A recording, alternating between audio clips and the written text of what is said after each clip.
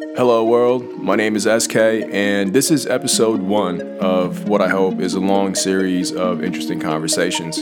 Today, I have one of my best friends for over 10 years, my man Chuck, who practices and teaches law. And today, we'll be discussing Elon Musk's secretive startup, Neuralink, and their big announcements, some of the privacy concerns surrounding FaceApp, and some possible solutions.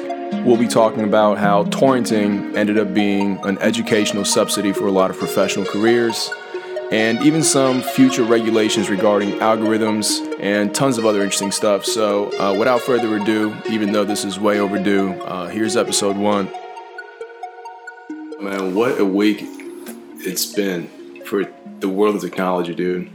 50 years since the moon landing yesterday. Shout out to NASA. I got the shirt from when I went to Ames with Ty. Elon Musk's Neuralink finally announced what they've been working on all these months. They're ready for humans 2020 out here. FaceApp, aging the world one face at a time. While taking all their data. Dude, it's been a crazy week. But yo, let's start with Elon Musk. Did you watch it? I did not watch it. I've read a few articles. What have you read, sir? I've read that pretty much they've been testing on mice or rats. They were able to get them to do certain things. I'm not sure how or what. And then apparently they're like ready to go on to humans 2020. I'm scared. This is my brain. Like, I stayed up. Tell me, what happened? I stayed up. What they preaching?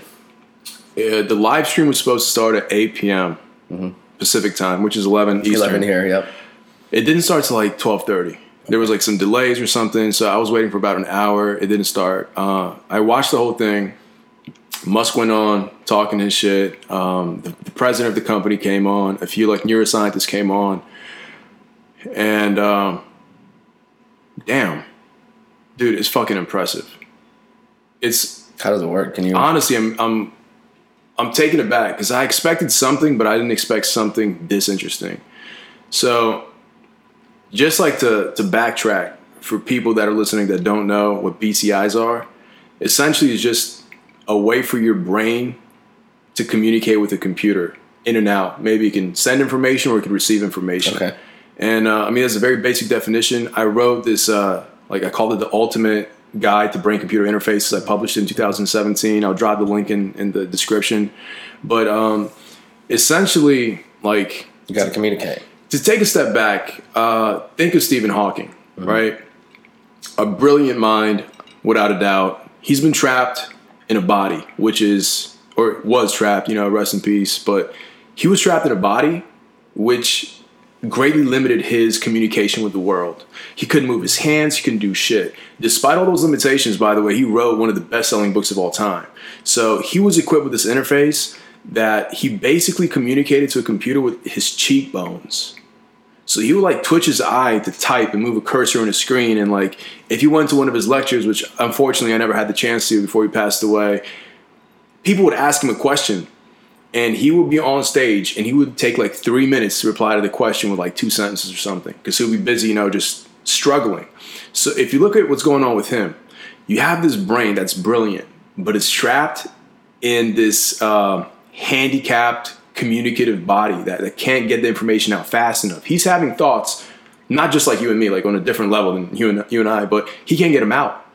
So if you look at him, that's exactly what's happening with every single person on earth. We all have thoughts at a much greater rate than we can get out of our heads. Because when you have a thought, your brain has to send a signal to your nervous system to connect to your muscle, to talk to a pencil, and you can write it out or type it out, or even your mouth. Like, I actually created a graph in the article I did, and it was how fast it takes you to listen or write or speak 500 words. So I believe it was something like you can listen to 500 words in like 1.3 minutes, but it takes you like 12 or 13 minutes to type out 500 words. Totally agree with that. Or to speak, I think was 3 minutes. Yeah. So there's like you can input much faster, right? And we're visual creatures. So you can intake a lot more information than you can actually put out into the world.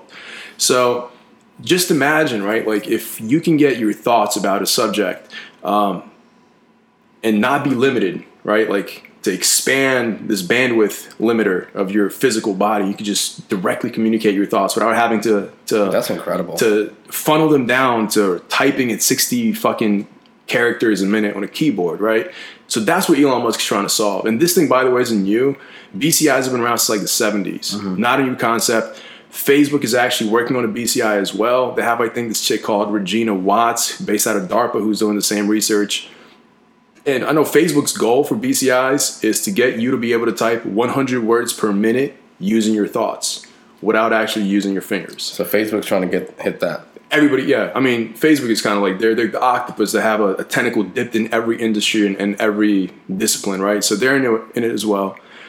So the other, now that we got the BCI definition out of the way, there's many methods you could do this shit with. And I've listed them all in this article that I wrote, but there's essentially two challenges, which is one, you have the scale of your brain, how much in terms of like mass can you capture in terms of like neuroactivity, and then you have like fidelity, which is the detailed activity you can capture. So some methods can capture the electrical activity of neurons at a very high resolution, almost like a picture.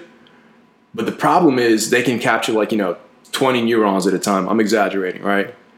Your brain consists of obviously like millions and shit. Trillions, exactly. Yeah. So that's the trade-off.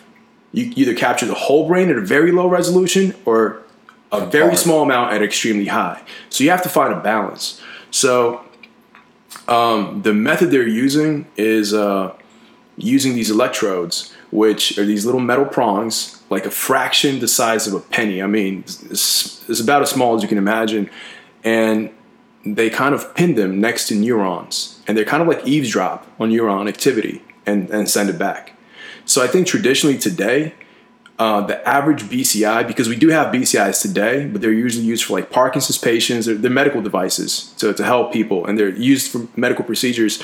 I think the average has, I want to say 10 prongs or 10 little electrodes. They demoed or they uncovered 1,000.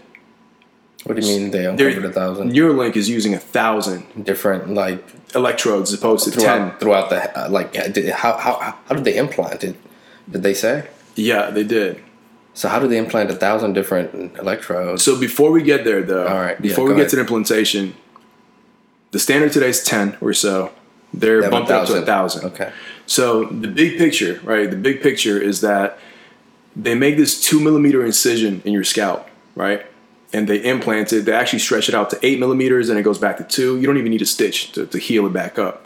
So once they do that, the wiring goes like directly behind your ear, and behind your ear is where they have like little base. I've seen that. And then you have this pod, which is like the hearing aid that a lot of people use, right? So you wear this pod on behind your ear that communicates to the base that's under your skull. They also said you can have multiple of those little modules. So you can have like a little patch here, your neocortex, and you can have like I think up to 10, and they could all lead up to the base station that's implanted behind your ear, right? Then you wear this pod, which talks to your iPhone. So they actually demoed they showed an interface for an iPhone app. This whole thing is going to be controlled through your iPhone. You can do software updates through this little pod that's sitting behind your ear, which reminded me of Black Mirror, dude. Do you remember that fucking episode, the first season, the entire history review, where everybody had a little neural implant behind the ear? They had a visual memory of everything. It's the same placement. It is behind the ear. I mean, it just makes sense. It's slick. It's kind of hidden from frontal view. So that's impressive. But what I was absolutely blown away by is how to get it there. Wow. They invented a fucking sewing machine. Like a surgical sewing machine? Yes. Is this crazy looking robot. Oh yeah, they're doing it via robot. What makes it hard is to do it safely, because you can puncture like a capillary or something, or if you hit a neuron, I believe you kill it. Yeah. So I mean, we're talking like they could potentially kill a brain cell of yours if they misfire the machine. So this machine uses computer vision. It uses AI. It scans your capillaries, and the other challenge is that you're breathing. while they're doing this. So they don't put you out. The goal is that this operation is about as complex as a traditional LASIK, which you just got. So you know exactly what it is. You don't go down under. You go there for 20 minutes and you're out. Yeah. That's the goal. That's the level they're trying to get it to. So essentially, you go under this crazy-ass machine, this little 3-arm looking robot that's a really complicated sewing machine, and it scans like your veins in your scalp, and they move, right? Every time you breathe, they're moving. So it has to like predict how your breath affects everything, and it has to kind of like ping it just at the right place to not hit anything. All live. Dude, it's incredible, man. I think the most impressive part about the presentation is this robot. What's crazy is like this is an automation of surgery. I don't think a human could possibly. I mean, maybe. I mean, I don't know, man. I have no idea. What's incredible is like we're pretty much automated a very sophisticated surgeon, maybe, who would have otherwise implanted these. I would not trust a person. I'll leave it to you at that. I would not trust a human to perform that on me, but I'll trust a robot. You know what's crazy? I hear so many. I would not be surprised hearing so many people say the exact opposite. But the problem is like I don't know if a human's not capable. Out of facts. Not out of facts. Just out of like fear. I'm with you.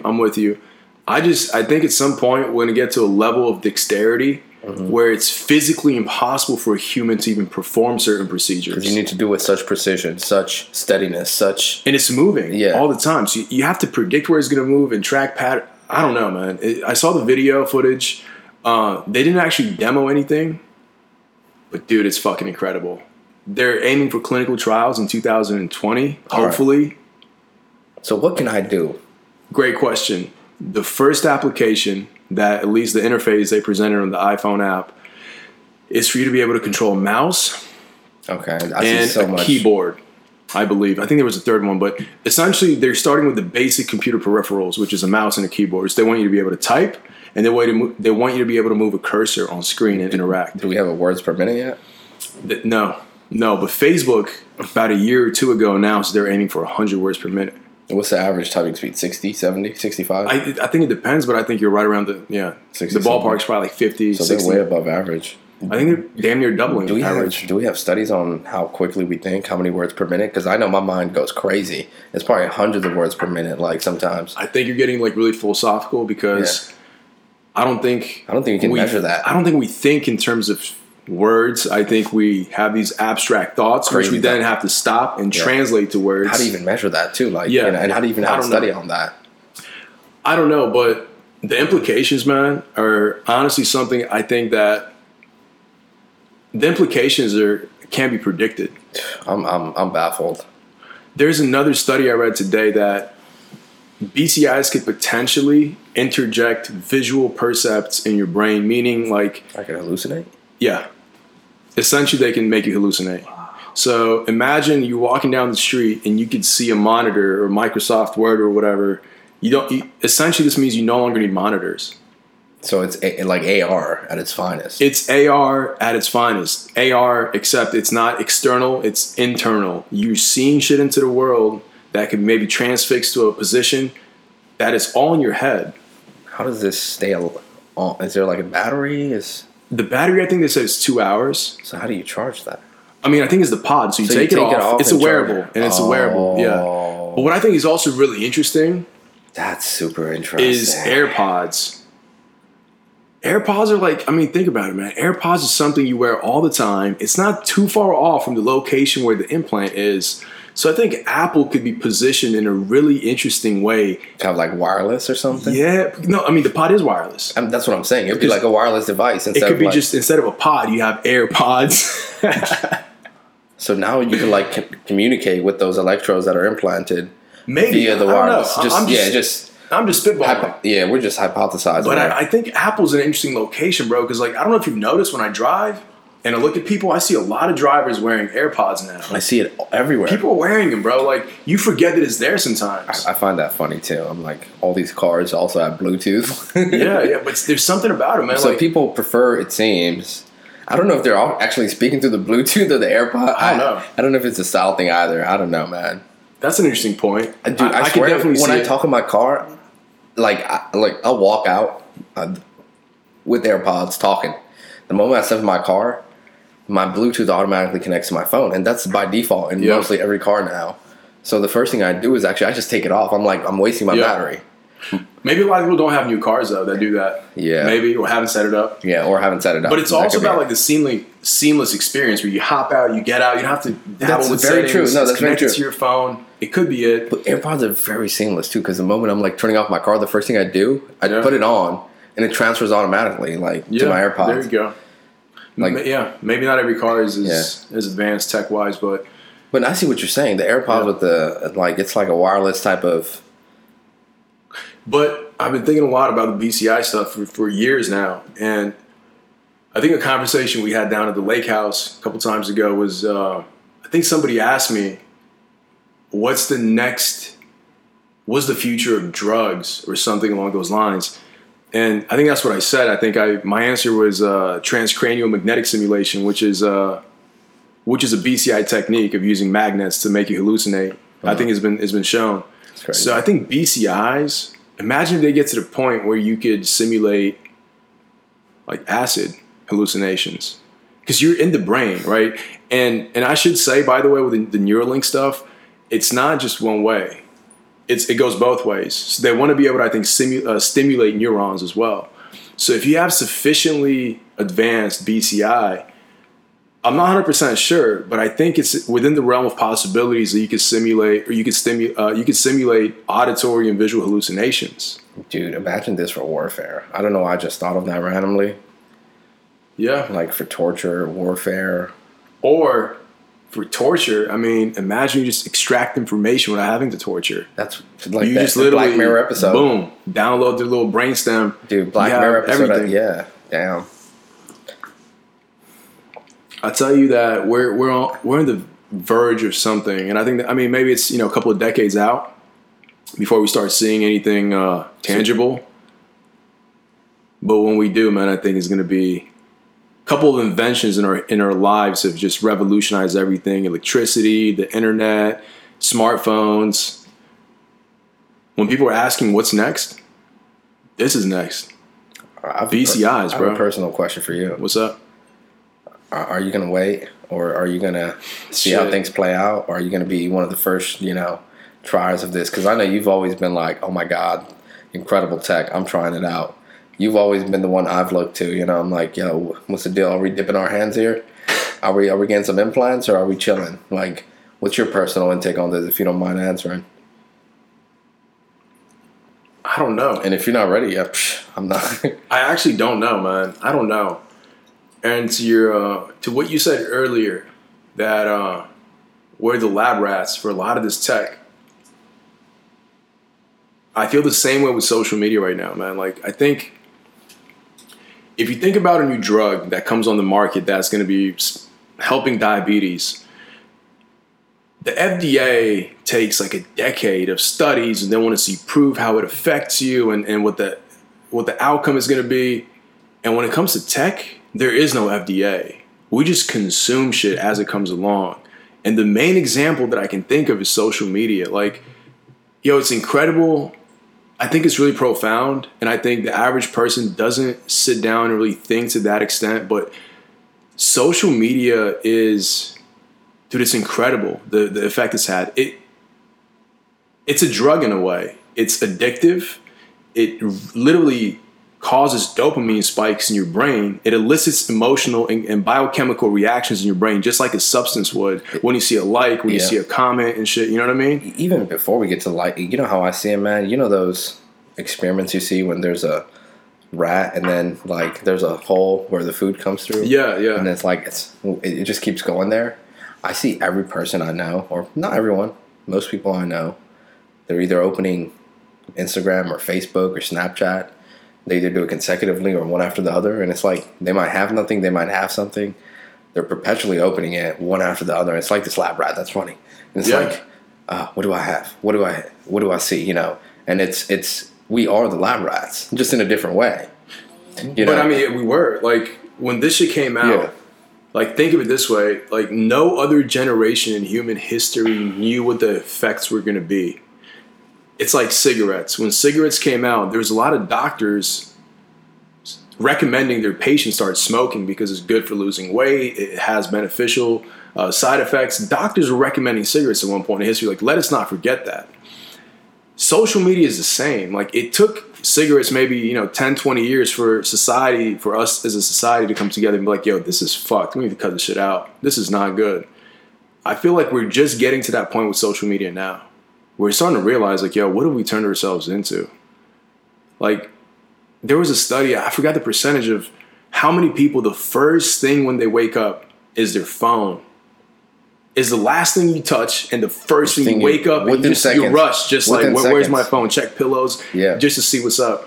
Dude, like, that's no joke, man. And there's a serious addiction issue for a majority of people. Very serious addiction issue. It doesn't matter age, it doesn't matter heredity, race, none of that. And nobody saw it coming. No one saw it coming. We're in high school. Like, think of the ethical aspect of this shit.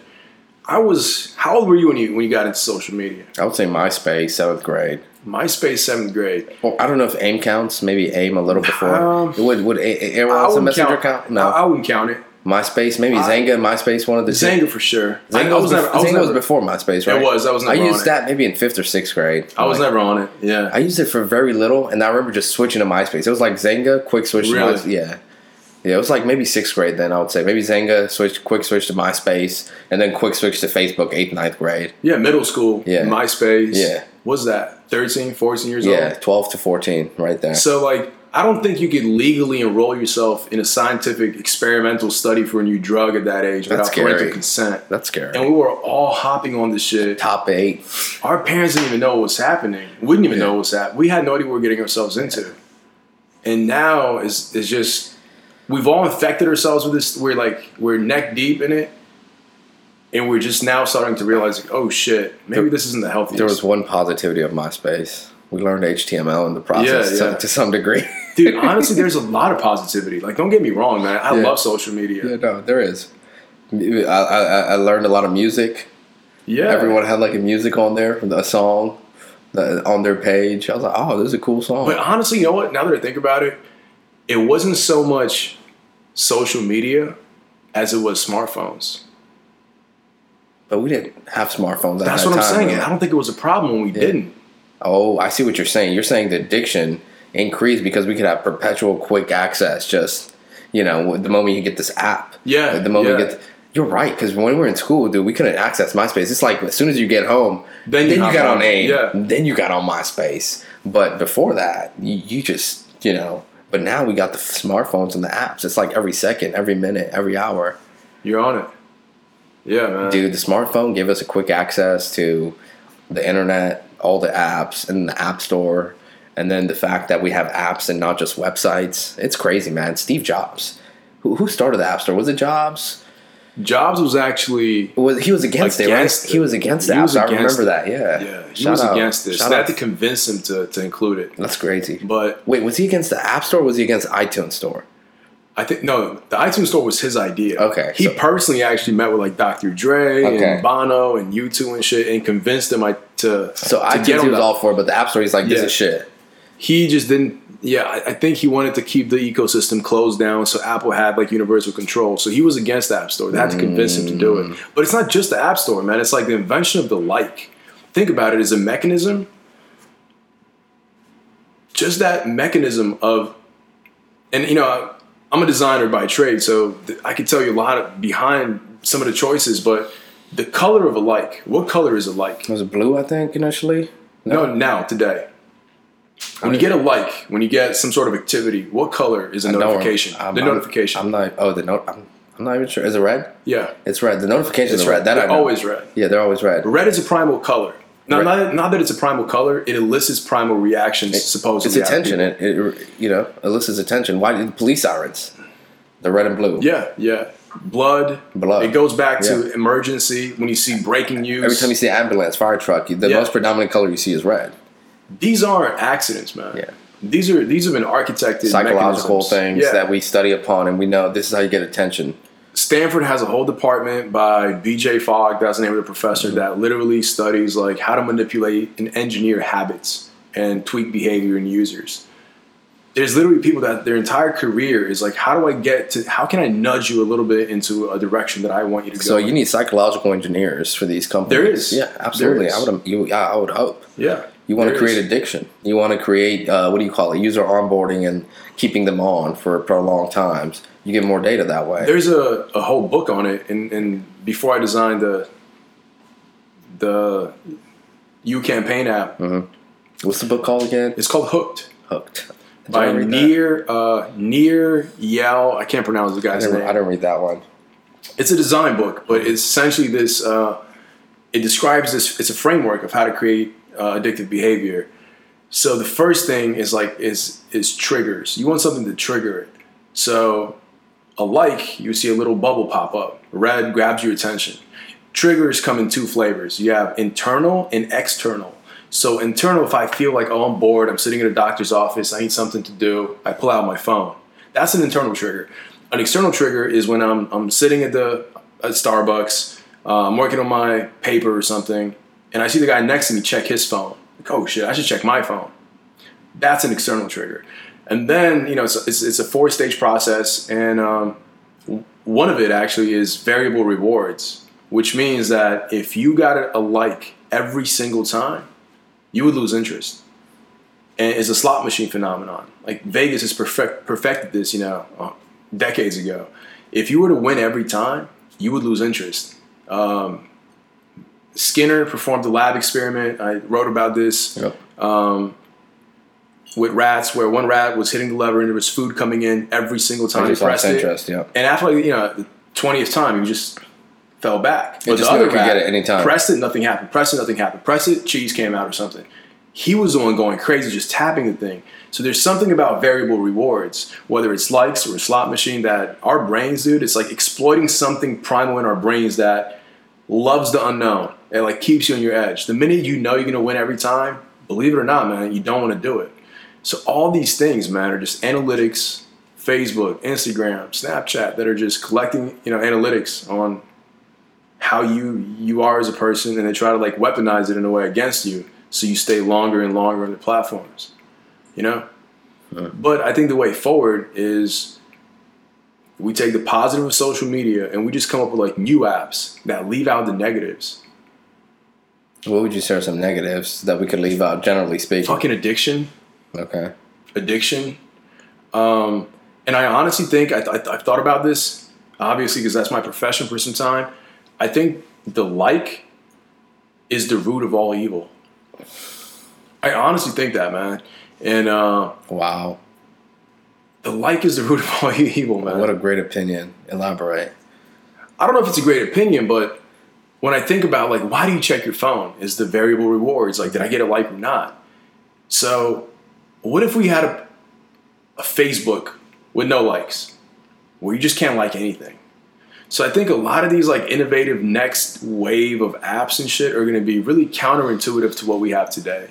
And the data too, man. It's such a big issue. Well, I mean, that's what really creates a business, of course. I get that.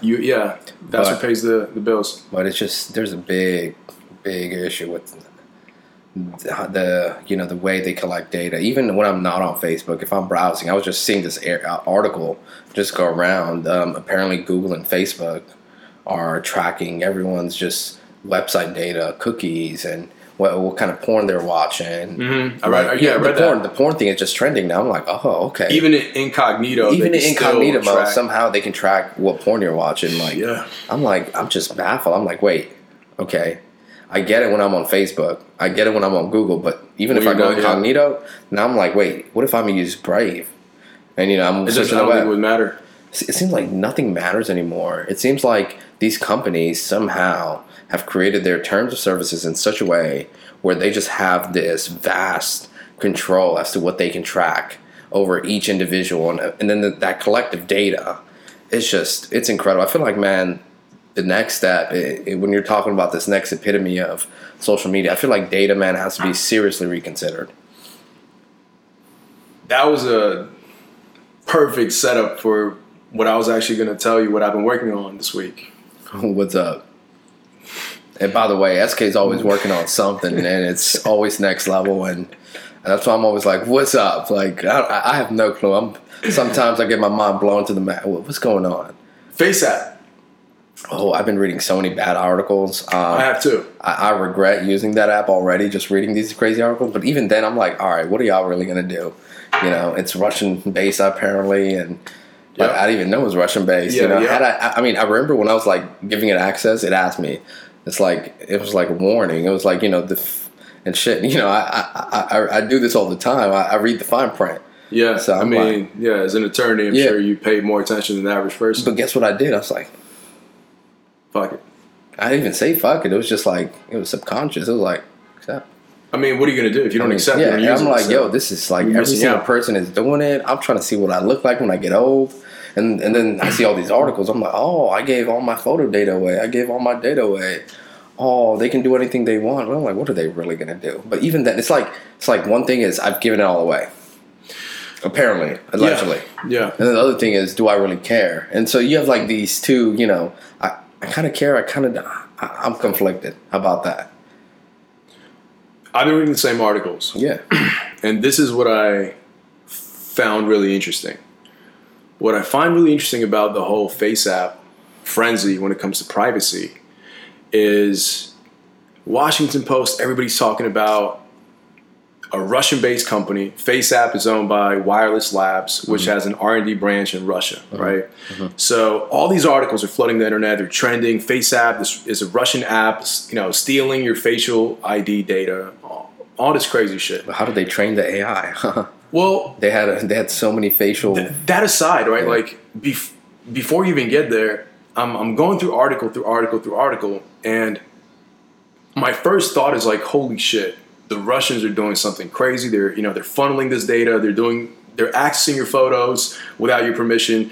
But the more I read, people actually, like engineers, have chimed in and they've said, you know what?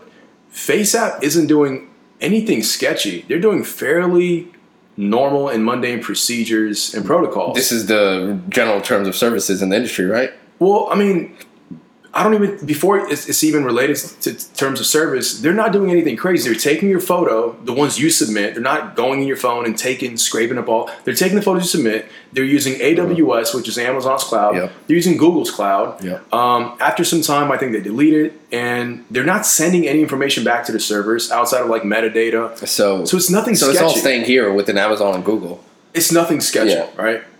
Mm-hmm. So it occurred to me that the only story behind FaceApp is that it's a Russian-based app, and that has people shook.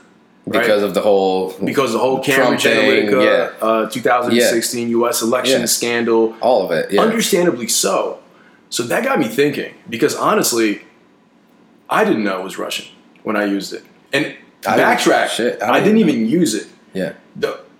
My brother sent me a picture of my face that's already been aged, and they got me thinking. But they already have your face on there now. This girl I got on Facebook was like, I'm not giving my data away. I'm like, yo, listen. You don't need to, because I have your data. Your friends are running your face on there. Like, you know what I mean? Like, I have so many people. You know what? I ran your thing too. Yeah. Like, I have everyone's picture. I was so curious. Before I read any articles, I ran all my close people. And then I read it, I was like, oh shit, I feel bad for all y'all. So before you say that FaceApp doesn't have my data, think twice. Think about your friends and what you don't know. There's a good chance it might. Yeah. But that aside, man, I'm like, okay, so this is a Russian company. And that has people shook. No one's doing anything sketchy. All the procedures are fairly normal. Yeah. So it really got me thinking, man. How many people would have opted out of downloading it had they known it was a Russian-based app? Right? I don't know. But there was articles saying, here's the quickest way you should delete it, and this is why you should get rid of it, and tutorials on how to get, FaceApp off your phone. So it got me thinking, man. I did some research. American-based? No, no, but once upon a time, we put food into our body without knowing what it was. Processed food was increasing in market stores, in stores across the country, and there was no ingredients, there's no labels until the FDA stepped in, I think in the late 60s or early 70s, and then mandated from here on now, if you manufacture food, you need to disclose what's going into it. So it got me thinking, maybe it's time for nutritional labels for our apps. You're saying like a FDA kind of thing where we have like a body that regulates disclosure requirements for apps. Maybe not regulate, but maybe disclose. So that would be the disclosure requirements, you know. But what do you mean require? No, okay. But here's the thing, right? Those requirements are already disclosed in the terms of service. Okay. The problem is nobody reads terms of service. So the next step is like, okay, terms of service are these this lengthy document that usually takes over an hour, I think. They did a study and they found out it takes on the average person over 60 minutes to read it. Even when you read it, it's like so difficult to understand. Some of the language, like you said, is like, legalese. Yeah. The average person can get it. So we have this opaque barrier between the consumer and understanding what their app is doing, what it's doing with your data, how it's handling your privacy, is it selling your data?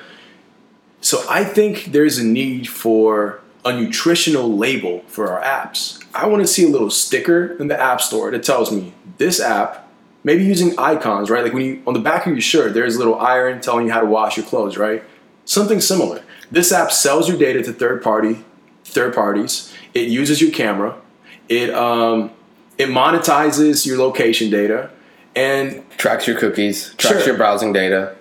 So, like for Facebook, the concept that I really started thinking about is tracks your porn. Nutritional labels for apps. You get what I mean? A little I totally simple get it. Visualization. It's like bullet points on the app somewhere. It's like disclosure requirements. Icons. Yeah. All the things they do that are somehow using your data. It gives you notice without having to read the terms of service. So data could be one category. Yeah. We should have another one called privacy. Yep. I want to know, are you tracking me? Are you tracking my location? Are you selling my location data? Are you selling my, if I'm buying something on another service like Amazon, do you know that? Yep. If I'm saying something into the mic, like a keyword like obey, am I going to see ads on Instagram? The next step would be like data handling. How do you handle my data? Where do you store it? How long do you keep it?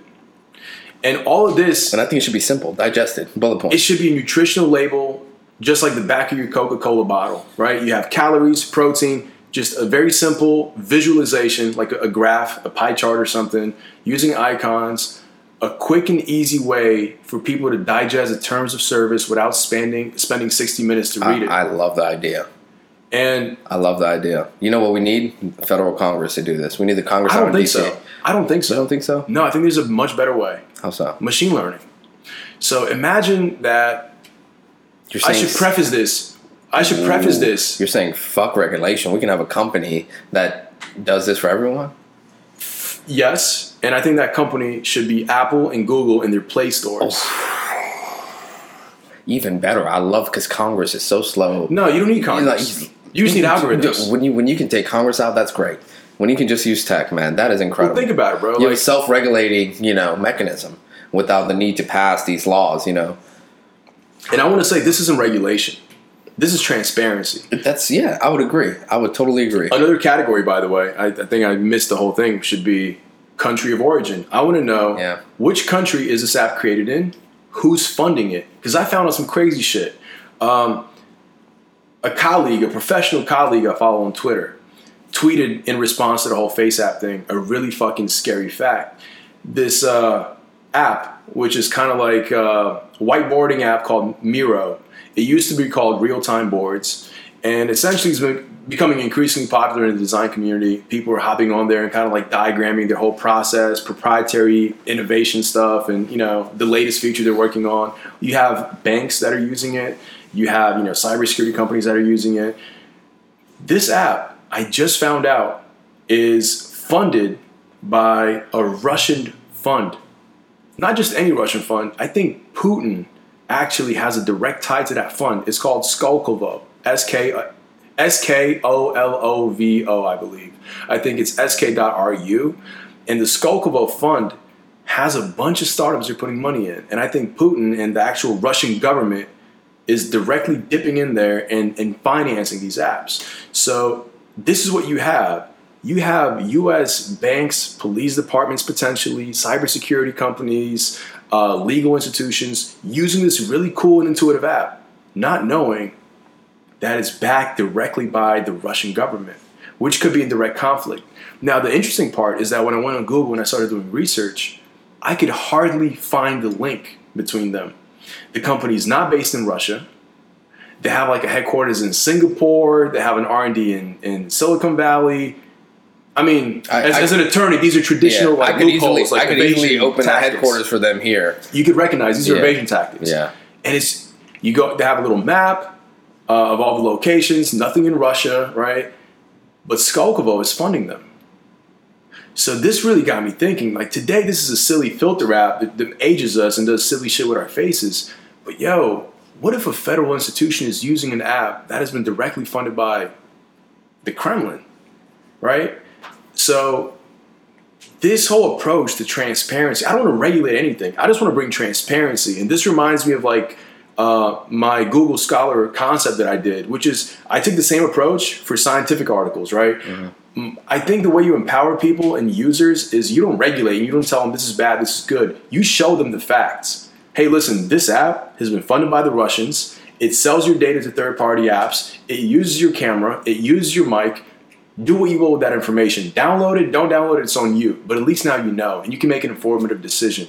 So I feel like this approach of bringing transparency, man. Yeah, I would say this is not needed. Regulation, but transparency. It's needed, yeah.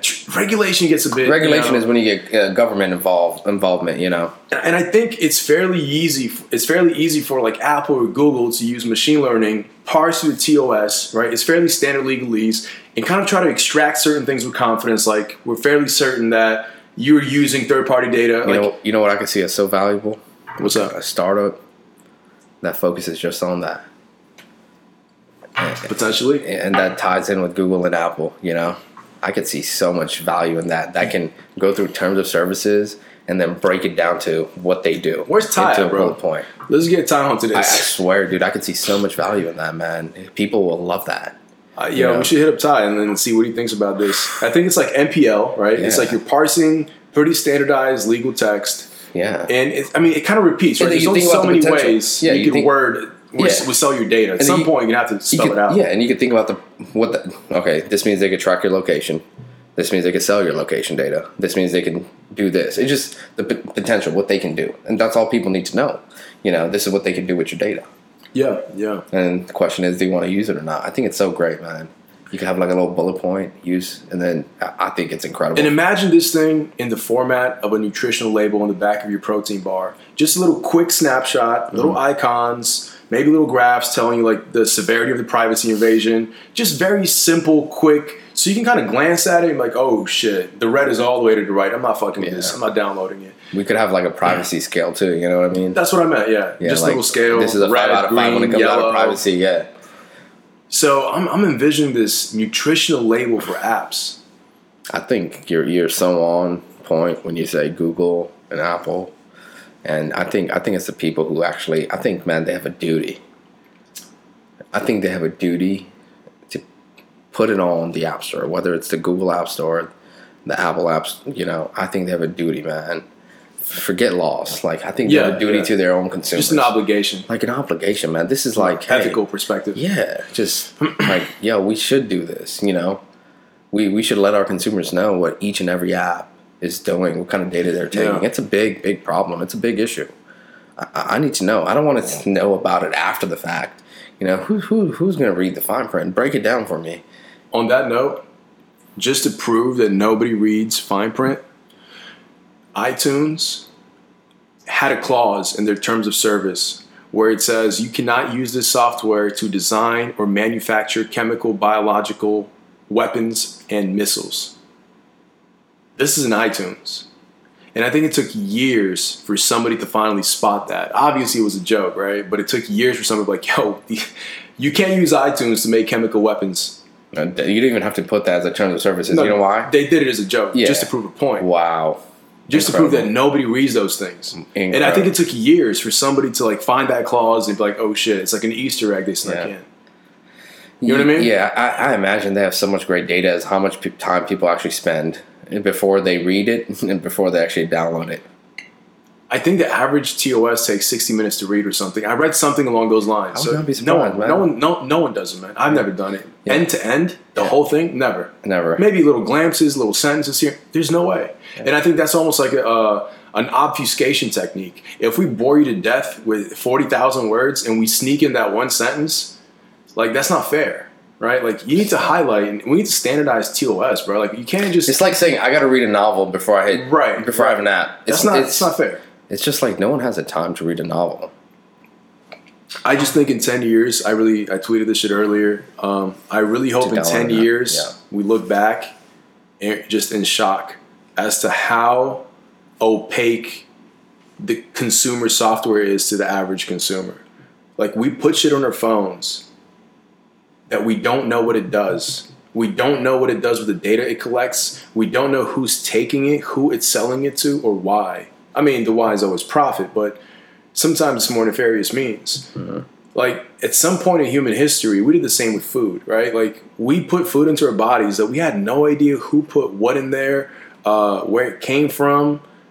The same thing is happening today with drugs. You know, we lost a friend from... fentanyl. Possibly. Yeah, and other things, yeah. The same thing today is happening with drugs. People are spiking that shit with different substances. You don't know. Especially when you buy on the streets, you don't know. And that kind of highlights the importance of transparency, man. If we need to know and we demand to know what's going into our bodies and our food, maybe it's time we need to do the same with our phones. This is the most personal device you have on you. Like, it sleeps with you. For a lot of people have it under their pillows. The mic could be on. It could record, Lord knows, your pillow talk and what you do in your spare time at 2 a.m. I mean, this is the most personal device that we have. Yeah, I mean, there's apps that for people who snore where they record voluntarily. You know, who knows what's done with that data? And here's a crazy study I read. This is like 5 years ago. Your phone microphone iOS asks you for an explicit permission. So if you use like a voice recorder app from the App Store, you would get a notification saying, hey, this app wants to use your microphone. Do you give it access, right? Does that mean I give it perpetual unlimited access? Let's say you hit no. Nah, you're not using my mic.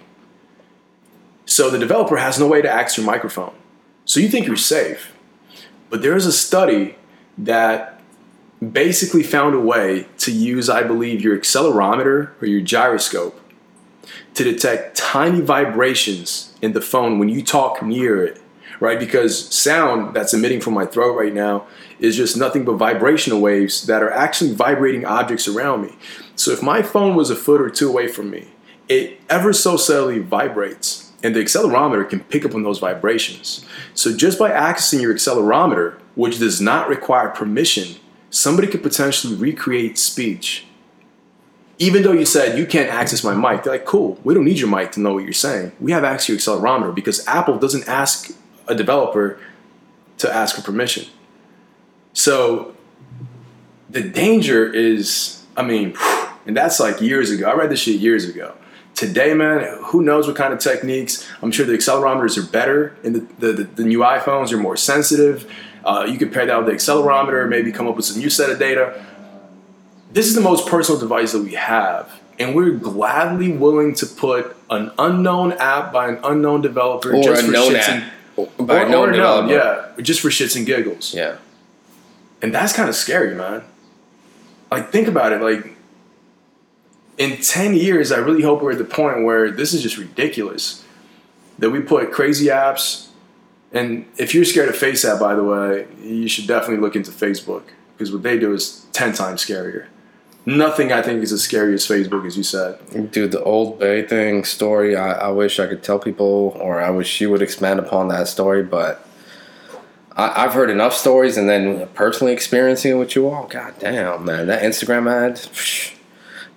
You know, that got me thinking, right? Like, I think Larry Brin, or it wasn't Larry. I'm sorry, Sergey Brin. One of them, yeah. And I think Zuckerberg went to Congress. I think Congress asked somebody, "Are you listening in?" Eavesdropping.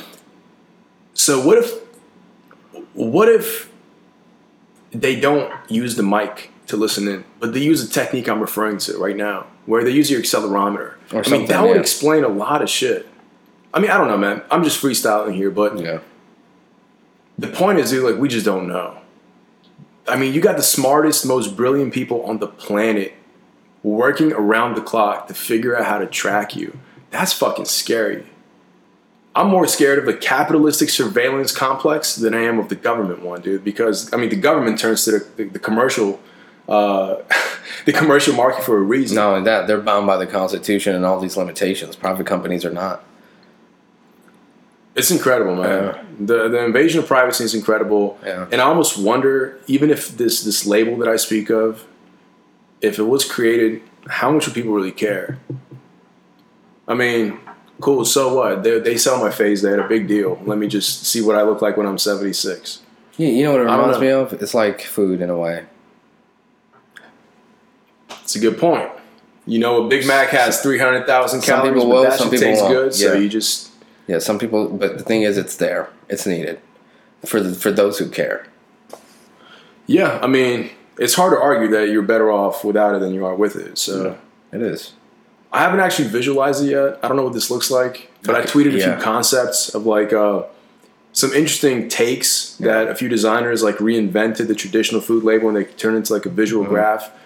But who knows, man? Maybe that's the solution. Maybe it's not. I think there's ways to do it. I think it should be on the App Store. I think it's right before you actually download it on your phone.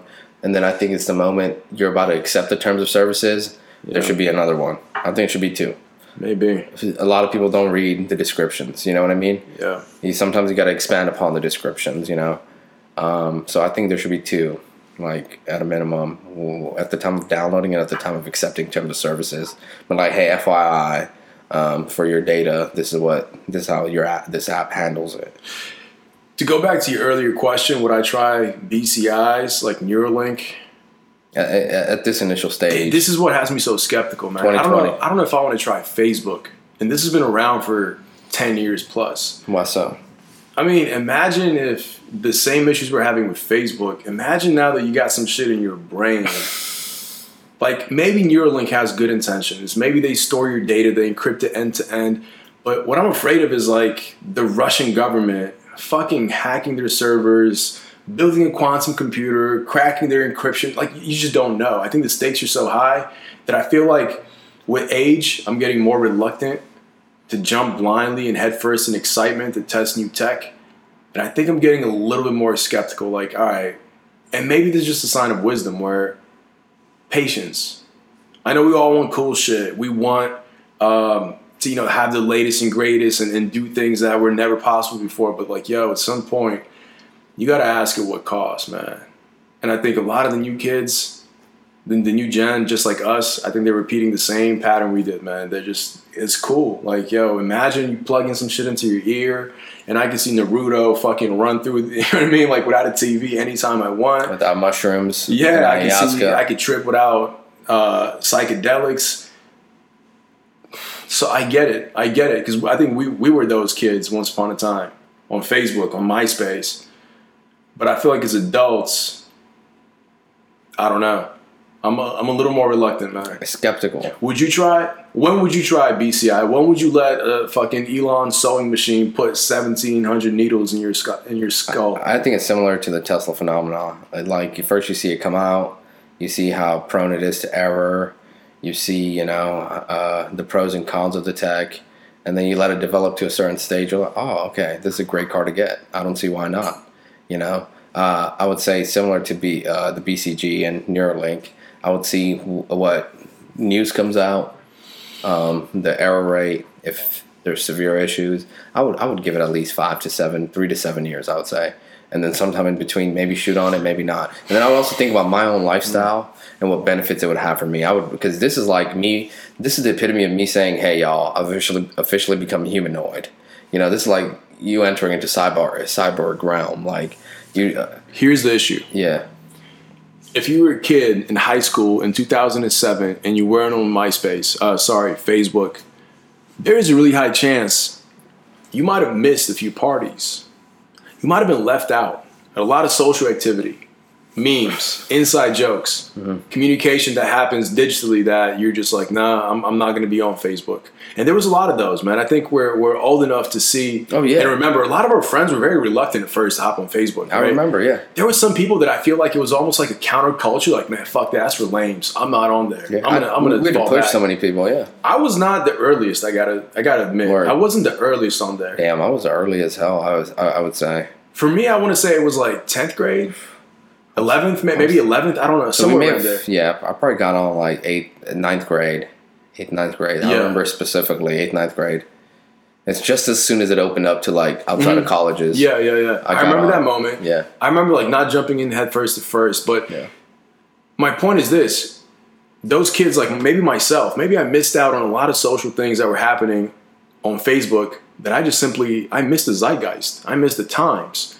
What if the same shit happens with BCI, bro? What if all your coworkers get it and they excel at their jobs and they just smoke past you?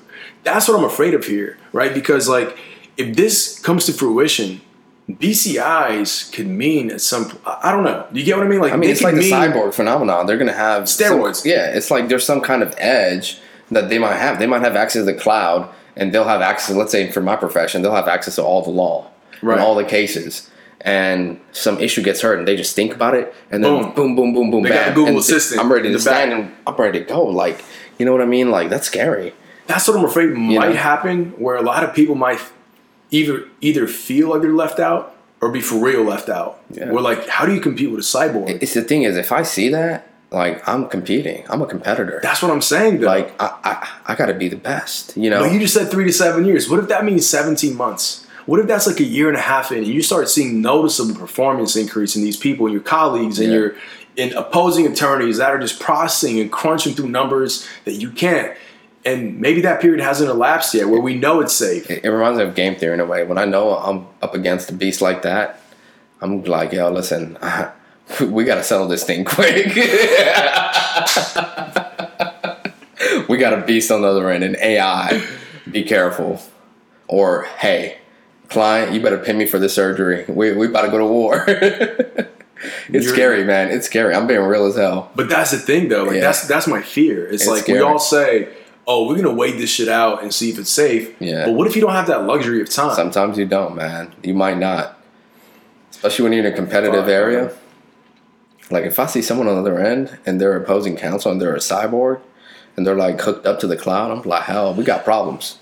We're gonna have problems. Like, this is scary. I think if there was an alien history book of our species, I think it would document this phenomenon of us being neck deep in shit that we created without thinking through ramifications and consequences. Yeah, absolutely. I think we've built this digital world, this technological world, without really thinking through. And in our defense, I don't even think it was possible to think through things the way they are today. Like when you created a Facebook account in 2010, there was no way for you to be concerned that one day this is going to sway the election of the country because some foreign entity is going to use psychoanalysis to peddle fake news. In our defense, I don't think it's possible. So maybe it's just the good comes with the bad, man. Maybe this is just the nature of tech. You can't wait it out and see only the good. I mean, you got to kind of jump in and see what happens. And the other thing is, we can't have year-long philosophical debates about all the ramifications. Yeah, it's just got to move.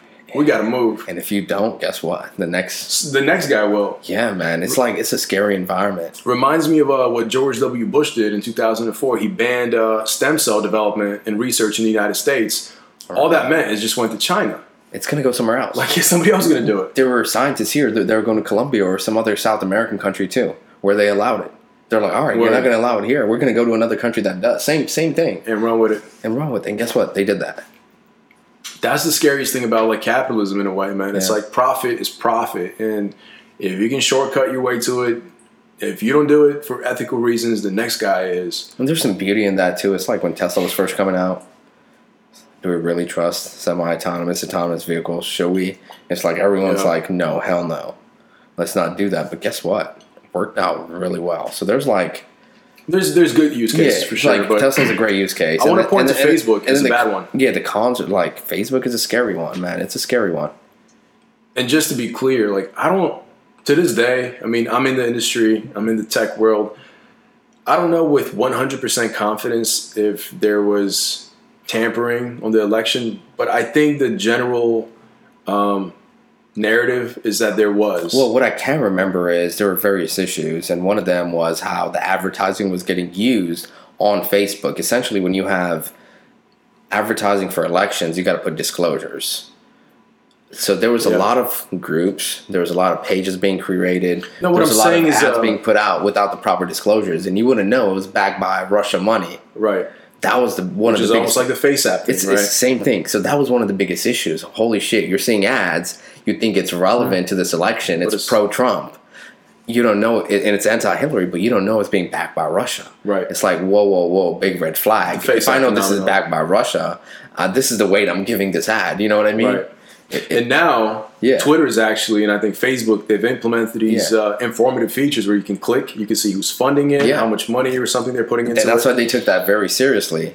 And the other thing was there was all these pages and groups putting out all these memes and all these things, and you also don't know who's funding these memes. But the question is, I know the Russians had like $100,000 like center that literally hired people to come up with fake news and stories. Yeah. But the question is, I'm just saying, I don't know what level of confidence we could say it did interfere with the election, but I think it's significant. I don't think it's marginal at this point. I don't know if that's the main reason it went the way it did, but I think we can't ignore the fact that it was significant. It played a significant role. It reached hundreds of thousands, if not millions of people, all advertising. Right.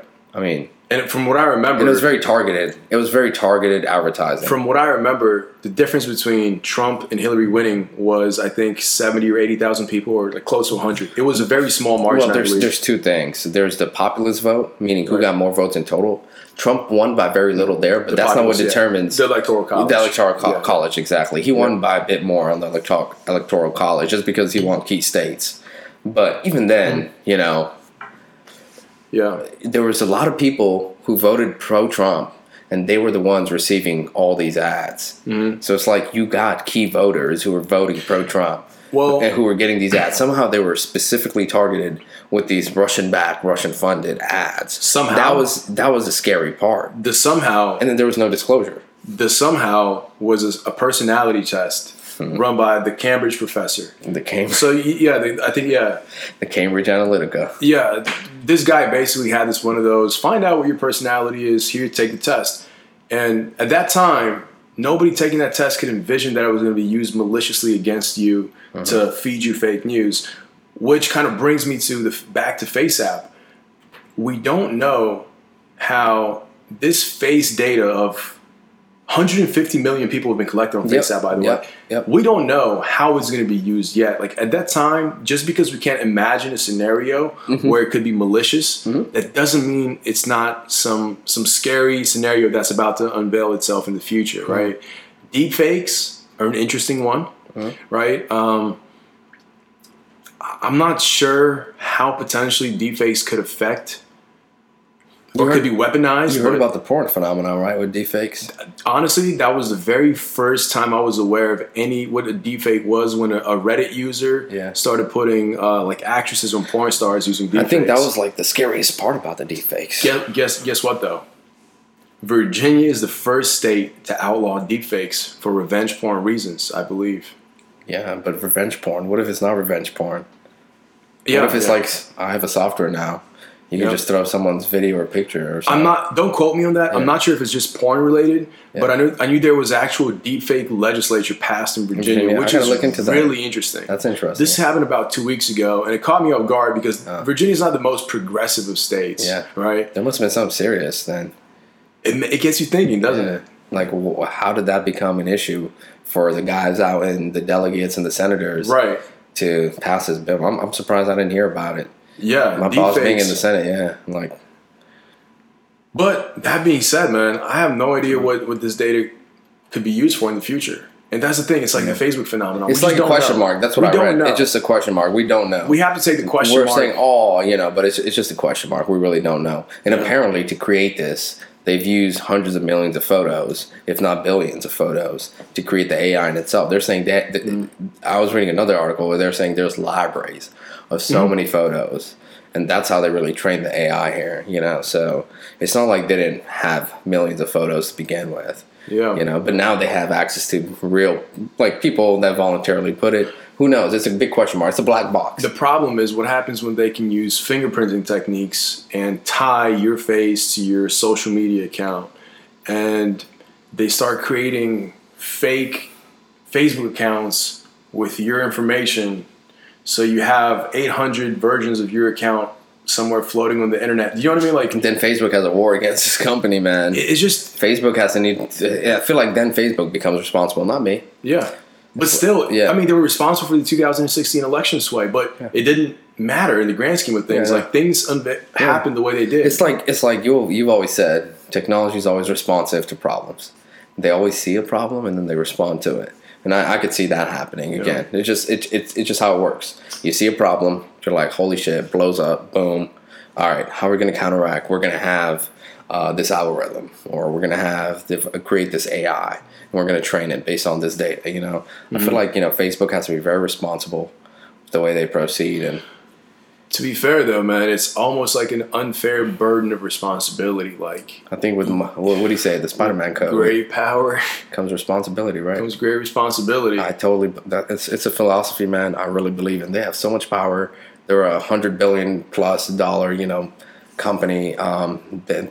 They have access to billions of user data. I think with that kind of power, How many users did it have? Do you know? over some billion. It's Two. almost 2 billion. I think it's over 2. It's over 2. Shit. The problem is that at this scale of Facebook, when you're creating a feature or you're trying to solve a problem, the margin of error is like impossibly low.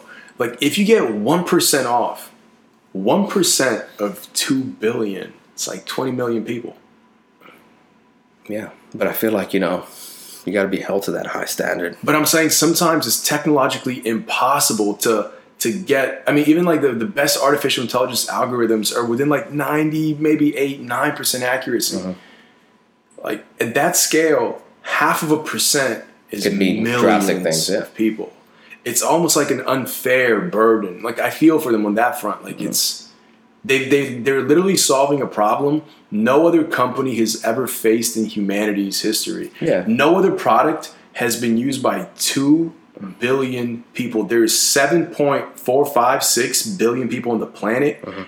We're talking a chunk of every human on Earth is on Facebook. Yeah, you know what I think? I think you got to give them a bit of leeway at the same time. But even then, like they just got billed $5 billion by the FTC. Nothing. Chump change. It's chump change for them. But sometimes. Yeah. I mean, it's great, but that's not going to solve anything. You can find them 500. What is that going to do? At the end of the day, the problem is still there. It's not being solved, right? So I feel like, there's ways to try to, handle this. But at the same time, I feel like, while you give them a bit of leeway, you got to also, make sure and be like, hey, listen, you guys are a key player, man. You guys got so much resources. You have the funds to hire the greatest and the best. I understand. Listen, everything is prone to error. But even then, you got to always do your best and try your best. What if there are? That's my concern. What if their best is simply just not good enough? I think that's what happened with 2016. But the thing is, I feel like what happened with 16, it was like a big wake-up call. In 2016, Zuckerberg officially laughed. I think he laughed off the allegations that Facebook had anything to do with the election. He publicly laughed it off, yeah. He was like, and 2 years later, he's in Congress saying, we're sorry. I underestimated, the potential of Facebook being exploited. Right. Yeah, and that's pretty much what he said before Congress. But yeah, I agree. Listen, that's like I don't think you can be perfect. It's not perfectionism that worries me. It's that Facebook is almost like this. It's like the new platform, the new social platform where ideas are exchanged. And we've had this conversation probably 100 times about censorship, where there's this balance of freedom of speech and freedom of expression and freedom of ideas and diversity of thought versus protecting the masses against nefarious uses, malicious attacks. So it's just finding this balance. And like the question is like, what are we willing to sacrifice in order to prevent bots from existing? Like what if they come out tomorrow and they're like, you know what? We have an algorithm that absolutely 100% deletes fake news articles. By the way, though, also it affects normal people, right? Like it could affect you, and something you share might be mistaken for hate speech. So anything regarding race, if there's any undertone of race-related issues, not even racism, we just also ban that as well. And there's a lot of people who are racist too, who post racist things. I'm not talking about racism. Yeah. I'm talking about if you literally post Moonlight, the black movie or the black actor movie, and you have that in your header, and the algorithm's like, oh, you used the word black, boom, we cut that off because it potentially could be racist, right? So now you have this balance where they're killing freedom of expression in hopes of achieving safety and security, right? So it's this balance, and it's Big trade-off. It's really Big trade-off. That trade-off is what worries me because I'm gonna tell you something, man. It's very easy to solve the problem. Shut down Facebook, right? But you lose all the benefits of it. So it's like, okay, well, obviously that's a bad idea. Facebook has a lot of social value. Does a lot of good. Connects people. That's a good thing. We want to keep that. At the same time, people are different. People have different cultures, different backgrounds. Racism is defined kind of loosely in different parts of the world. Some countries are more tolerant, some are more intolerant. How do you kind of treat everybody delicately while retaining security and freedom? And that's what I'm worried about, that they can be like, oh yeah, we'll solve it. We'll cut every fucking link out there that says the word Jew, black, white, do you know what I mean? Any racially related word. Yeah. We have NLP that will, natural language processing that would take care of that. Yeah. But now you're killing diversity of thought. It's crazy. They're already doing that, just different ways in different countries. I think you were telling me about Twitter, how, and if you're a German, and what they do is they filter out all Nazi, anti, anything related to Nazis. They filter it out, right? Whether it's incoming from other people from the world or not. It's already being done in a crazy way if you think about it. It is, and that's what concerns me, man. It's like this balance, I think Benjamin Franklin had a great quote. People that are willing to risk freedom for security deserve neither. Or something along those lines. And it's like, it's possible, and it's being done. It comes at a huge trade-off. Those those people in Germany are being filtered out from, otherwise thoughts that relate any whatsoever way to Nazi. It could be a great philosophical article, on history of Nazis and how that affected German history or how that affected the rest. It could be something interesting. Maybe someone wants to read it. Of course. Maybe some young person or older person, they're just an intellectual, they're curious. But it filters out all that. So there's trade-offs. I definitely think so. I could see why Germany has such strict laws and, they want to get that out the way. But, it comes at it. But I also think the tech is there for, a lot of control. I think the engineers now are, you know better than me. You're in that world, man. But yeah, it's scary. It's scary, and at the same time, huge trade off. I don't think we can be perfect. And it's just, I think you see what you do something, you test it, you see where it's flawed, you improvise. It's reiterative learning. Can we pause for a second? Yeah. Yeah. Who's the rapper you told me about who pretty much was like in line waiting for something? And he made a beat, which he sold like 2 months after for like a 5-figure amount or something, all on an app. Yeah, man. Madlib is the producer who put, I think, Freddie Gibbs, his last album out is called Bandana. And he made the whole thing on an iPad. No. The whole, yeah. He produced the whole thing on an iPad. He probably used multiple apps to produce. I'm sure he did. Yeah, because that's why I hear most people do it on the iPad. I love that. That's crazy. It's not even a flex.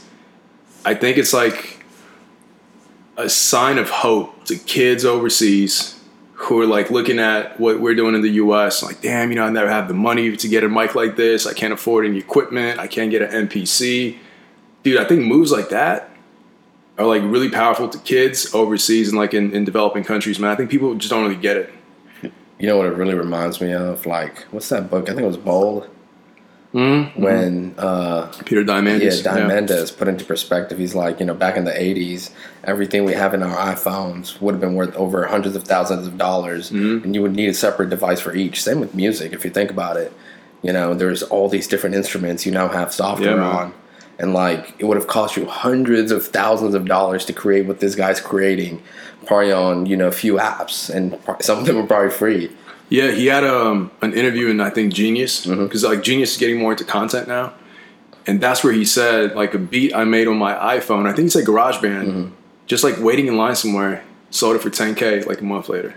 That's crazy, man. Yeah. That's like saying, hey, anyone can do this now, just with like some skills, some understanding of music, and just knowing what's selling, knowing the sound that sells. Yeah. I mean, like, for me, as a creative, what I also like doing, and I make it a point to produce with, like, everyday equipment. Like, I do a fair amount of, like, photography when I travel. I stick to an iPhone. I mean, even this is being recorded on an iPhone. And to me, it's like, it gets rid of the pressure, right? Because imagine you're a photographer, right? You go to Italy, and I give you a $13,000 camera. The expectations of you taking dope pictures is like through the roof. Like, you got the best of the best. It's a lot of pressure, man. And sometimes I think that pressure, when you got the best equipment in front of you, you got like these Shure mics that Joe Rogan and everybody uses, the expectations are so high for yourself, not just for others. Like, you expect more. But I think if you lower the barrier, it gives you freedom. It's like you have the excuse, like, man, these pictures suck because they're shot on an iPhone. You know what I mean? Yeah, I mean, think about this. Like, the whole setup here is just very, we don't have Newmans here. Like, you know what I mean? It's... Yeah. Same with computers, photography, sound record, everything I do, man. I just try to use like the absolute bare minimum, because then you can only be pleasantly surprised if you exceed your expectations and everybody else's. It's liberating when you have like really low barrier for yourself and like not much is expected, you know? On the other side of the spectrum, you can go ahead and invest in like the top line equipment, monitors.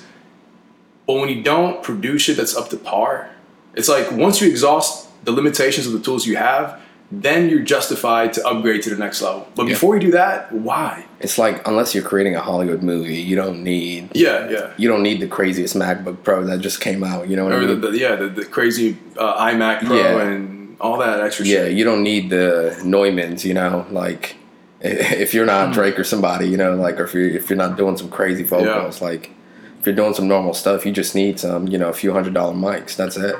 Yeah, and I think a lot of people get lost in the equipment, and I think they get caught up in the tech. Yeah. I'm gonna be a photographer. I'm gonna spend a couple racks getting the best, you know, lenses. But honestly, if you know what you're doing and you're good enough, you could take an iPhone 4 and have phenomenal shots. And I love this Apple commercial, by the way. Apple did a commercial where the whole ad was shot on an iPhone. I don't know if you've seen it. They literally got like top-notch producers in Hollywood and gave them an iPhone. I've seen it. Now, like asterisk, they did use like stabilizers and like cranes and shit.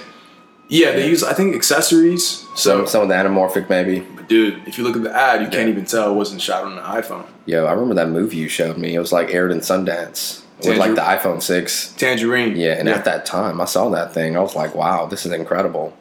You know, I can only imagine what an iPhone X or, you know, some of the latest, greatest phones could do with the stabilizer and the right lenses. And, you know, someone who understands shots, like, I think it was shot on an iPhone 5 with an anamorphic lens. The same ones we had in Italy. The Moondog Labs. Moondog Labs, yeah. Same one, yeah. I still haven't seen it, by the way, but... I didn't see the whole thing, but I was just going through it just to see, like, you know, how it looked. It was incredible, man. They did some great color grading, some great editing, but even then, it looked like it was legitimately recorded on Hollywood camera. Just the stabilization, you know, they used a good gimbal. Yeah. Photography in this day and age, videography, man. If you have an iPhone, like you literally don't need anything else. I know we've been saying that for years, but with these things, the 10, the 11, the XS, dude, like that's next level. Next level, man. Even built-in stabilization. I think there was a movie where somebody shot it entirely on an iPhone, edited it, color graded it. There's this app, by the way, for iPads now called like LumaVision, which is basically Final Cut Pro. Identical, like functionality, you could do almost anything you can in Final Cut Pro. That's crazy. For a $20 app. Wow. Yeah, that's another trend I'm seeing too, man. Like the giants in the industry, like creatively, like Adobe. Wow. Adobe, you know, Photoshop, Illustrator, like they're the go-tos for every industry, right? Adobe really fucked themselves because they moved to the subscription model. How so? Elaborate. Like every month you got to pay $20 to use Photoshop, or 50 or 60, or like they have a package where it's like Photoshop, Illustrator, and InDesign for $80 a month or something like that. And it's kind of a lot of money for a lot of people. Yeah. Like I know coming up, I never would have paid that. I never could have afforded it. Yeah, I mean it's the companies, that's the bread and butter for them. Yeah, but now I think what that has done, it's pushed a lot of smaller companies to innovate. So Adobe's main competitor is this British company called Affinity. And Affinity is basically fucking them up. How so? They have a Photoshop competitor called Affinity Photo. That's like... I've seen it on the App Store. I've seen it. It was like one of the top apps. They have an Illustrator competitor called, I think, Affinity Designer. Okay. and they've re-engineered them from the ground up. So like Photoshop is a legacy software, right? Like it's been around for like 30 years. And every year they it's add not simple either. It's a very complex software. There's levels to Photoshop. Yeah. I mean, they can handle it. Affinity can handle all that shit. No way. And the performance is allegedly like 10 times better. Incredible. Yeah. Didn't Photoshop have like one of the most complex codes ever? Like so many lines. Could have been, yeah.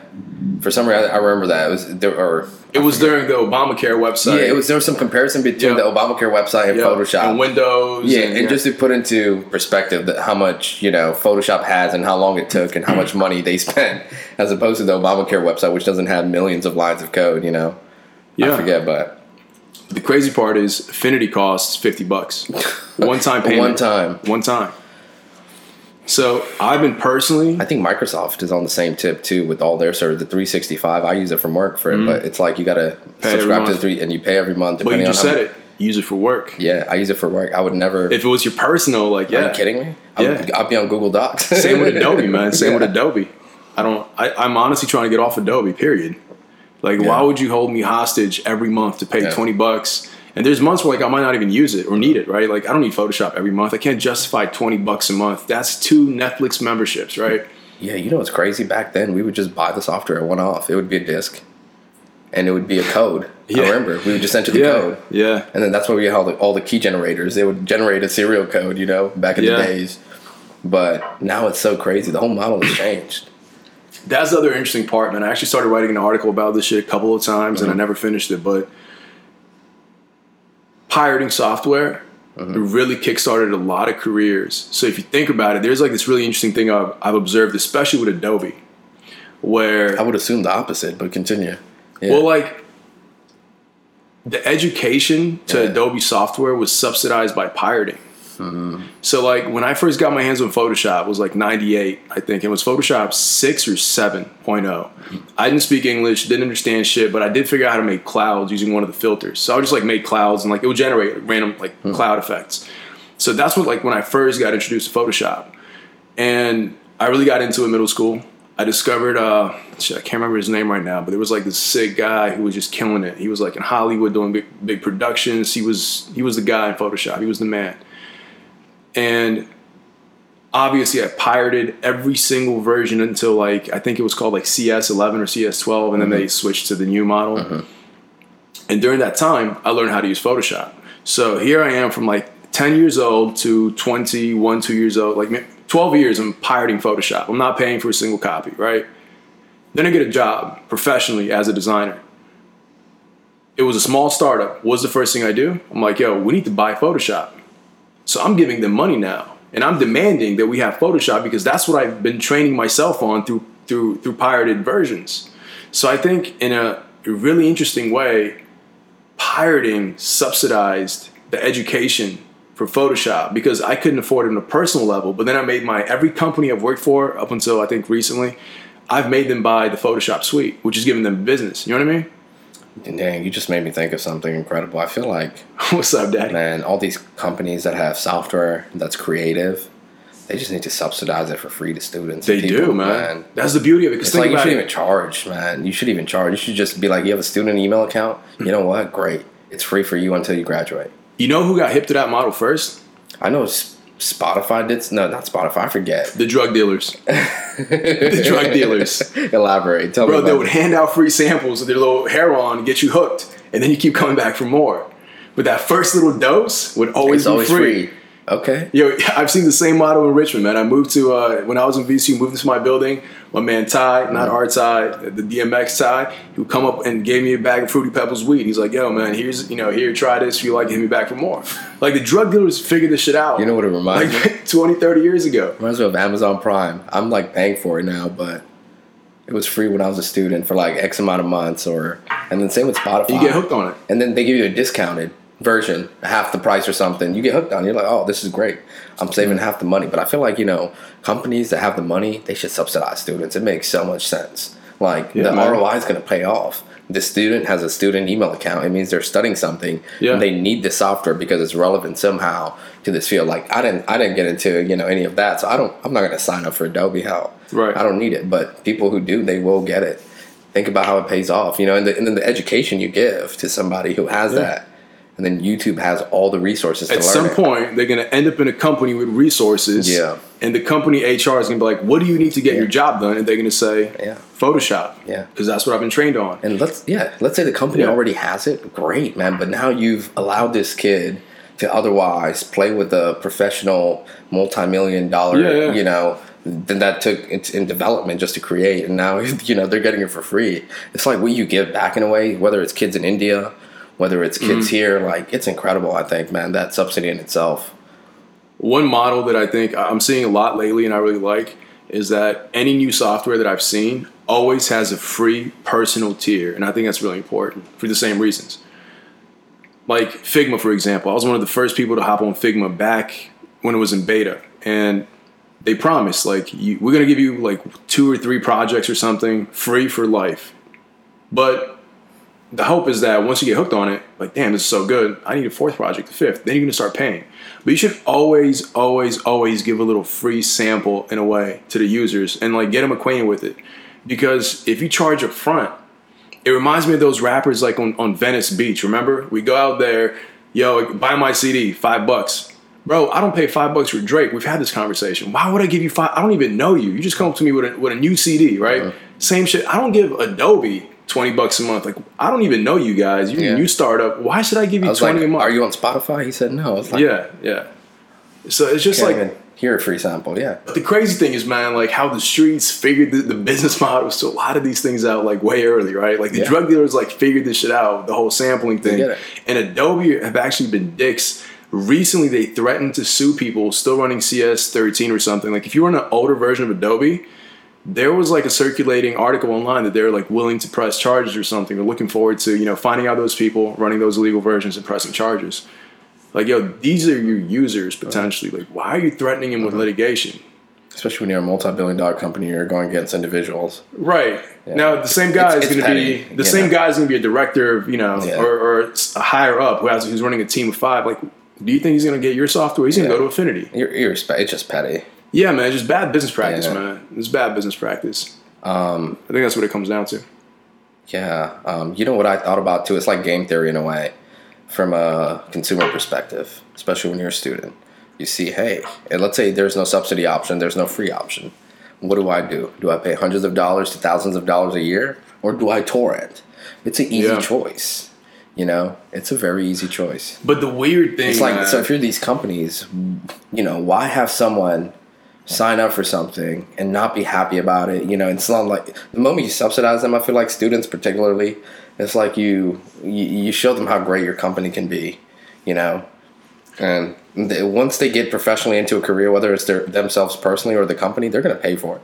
Like, I pay for Netflix, I pay for Amazon, I pay for Spotify. I couldn't afford it once upon a time, but guess what? Now I can. My company doesn't pay for it. But you know what? You had a good experience with them. Exactly. And you're like repaying that you want to continue that relationship. It's like a relationship, bro. That's what it really comes down to. You have a relationship with these companies. Yeah. They treat you good, you come back. Like a restaurant. It takes one fucked up meal for you to not come back for 6 months. One common thing among those 3 is like they all had a deal for students. Yeah. And they looked out for you when you needed it most. Yeah, I didn't have money, and guess what? They subsidized me while I was a student. Yeah. And now I'm like, you know what? You guys get it. Let me give you my money now. But like one weird thing though that I'm definitely noticing is that pirating is dying. It's dead, I feel like. Dude, it's so hard to get on good torrent sites. Yeah. So many of them closed down. I remember back in the day, you could do a Google search. There'd be so much. Kick-Ass Torrents, Pirate Bay, Torrents EU was like my favorite Torrents one. EU, but that was big. There were so many. They all shut down, man. Kick-Ass Torrents, they all shut down. They all shut down, and now it's just like there was a war, I think, on torrents, and it's just like all the servers had to get shut down. A lot of them were like in EU and various places, but they've been all shut down now, man. There's been a war against torrents. But not only that, I think what's happening generally is that kids are not as technically inclined to even know how to work them shits. Mm-hmm. Like, you mean downloading itself? Yeah, man. This whole generation is just like this new wave of kids. It's like a catch-22 because they grew up with this awesome tech that's been finessed. You go to the app store, you want something, you tap a button, it gets downloaded. But when we didn't have that option, we couldn't afford it. You had to think outside the box. You had to be clever. You had to research how this shit works. We weren't on Macs, and the thing about PCs in a really interesting way is that PCs were like a nightmare. There were so many moving pieces. It was so easy for you to fuck something up, delete the system 32 files or something, and delete drivers and shit for not to work. The moment you delete an exe or DLL file, you're donezo. It's like that. Yeah, and I feel like because we grew up on that, we became very handy. We started understanding like systems on a deeper level, and these kids now, I think they're like crippled in a way because it's just everything is handed to them on a platter. They never had to figure out how to work a VCR. Yeah. I remember like in kindergarten, man, we got the VCR. I wanted to record the Teenage Ninja Mutant Turtles when I was in school.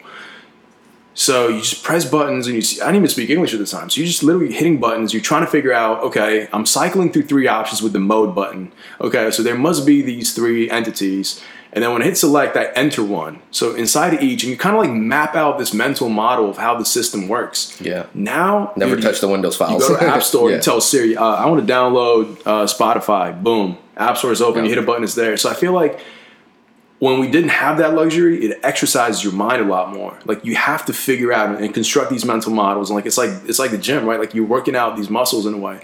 And now I feel like these kids, I don't know if they technically can use torrents, a lot of them. I don't think they can. Anybody born after like probably like 96, 7, I don't think I think the minority can probably even figure out what a torrent is and how to work it. I'd be sure if you ask most of them, they may have heard of it. They probably never used it. I think everyone now, what I've understood from young kids, most of their parents give them a credit card, and then they just add it on to their account, and they just spend however the parents give them permission for. Yeah, it's like a agency relationship. You have authority to spend this much. And also, man, people don't have computers in the traditional sense. Like everybody's got iPads and iPhones. Yeah, you know what I mean. So it made everything simpler. Apple made everything simpler in a way because but now it came at a cost. Absolutely, there was a cost to it. Because when we had only like in 01 to like 2010, people barely used Apple, I think after that, like there was an exponential increase, whether you look at schools, whether you look at the social environment, whether you look at Starbucks. I wouldn't say it was just Apple. I think people started moving to mobile devices. Yeah. There's a lot of kids that have never in their lives owned a laptop, period. Mm-hmm.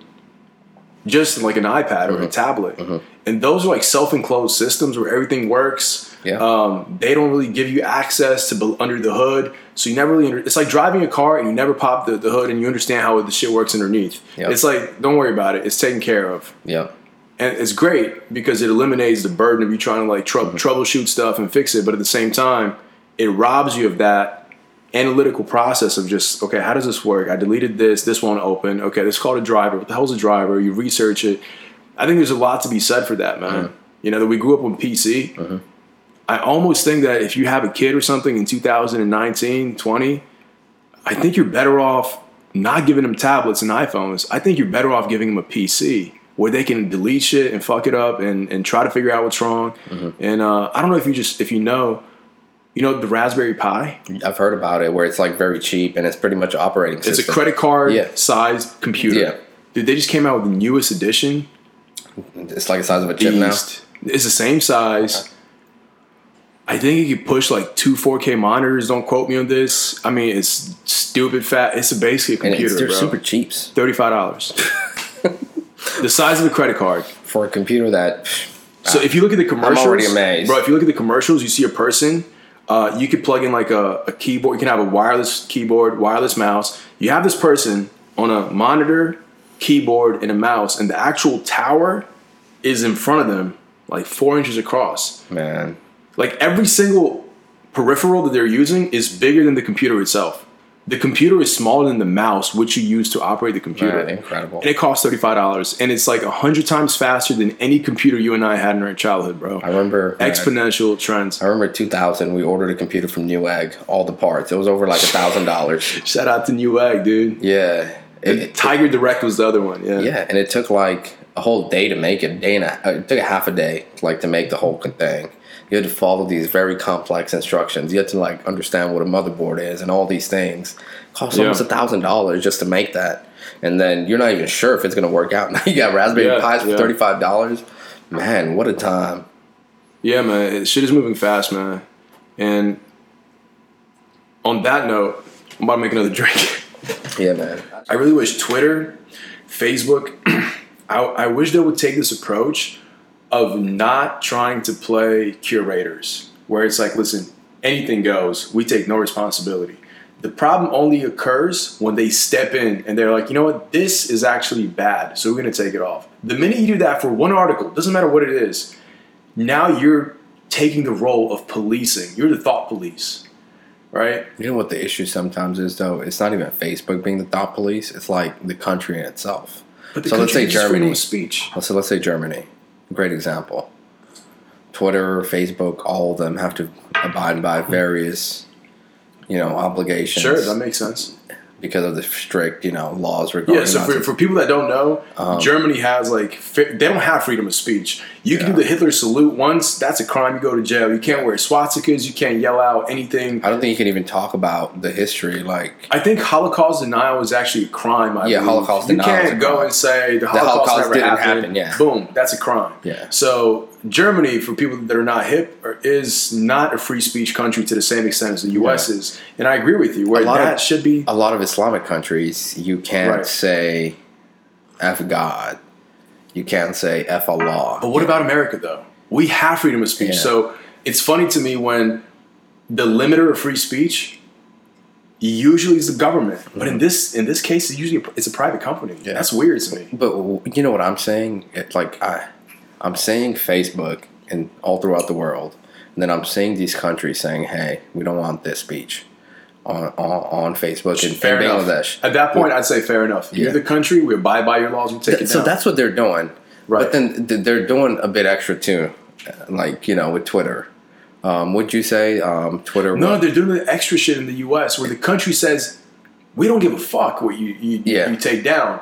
And then they start taking shit down. And then they start taking That's it down. the problem. Yeah. If Saudi Arabia tells you nobody can post about criticism of the government and you take it down, that's fine. You're I simply see what you're saying. complying You're with at laws. issue with the opposite, where Right. it's a wild wild west. The but then law you're gives you regulating the freedom. Yeah. And you're artificially setting limitations to freedom. That doesn't sit well with me, man. And I think the future of social media is a blockchain, decentralized approach, which, to be fair, has its own dangers. Because the danger is once you say if somebody says something crazy, an ISIS video that's really efficient at recruiting is put up, it cannot be taken down. Nudity So on it's- Instagram get you banned. Right. Rihanna, I think one of her accounts, because she was wearing some see-through top or something, she was like, Word. her account got banned or temporarily suspended. She's like, F Instagram, fuck it. Like, I'm not on here no more. But she came back on at some point. Rihanna has the privilege of picking up the phone, calling Jack Dorsey, like, yo, listen, man, put me back on the shit. Yeah, but And it's just you like, can do it's that. like, come on, nudity, really?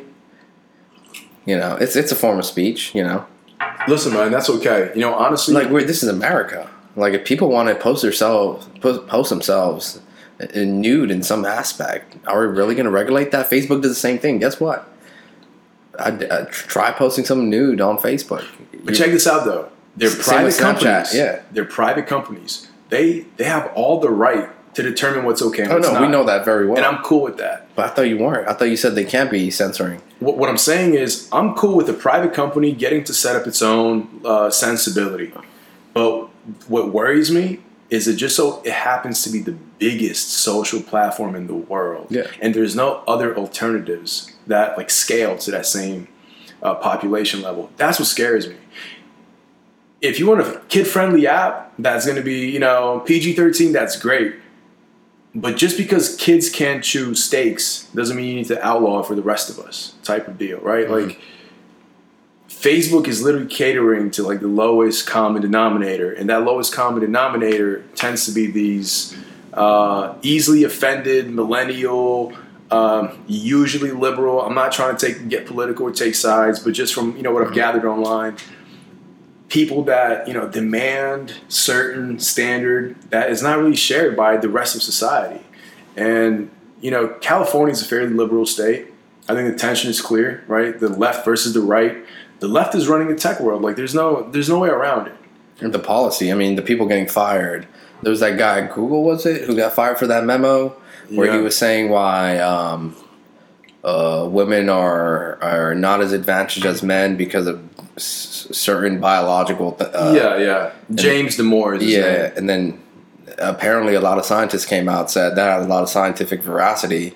There was a lot of accuracy in that. But guess what? He got blackballed, I heard. You know, in Google's defense, I'm with you 100%. In their defense, maybe the workplace is not the time or the place.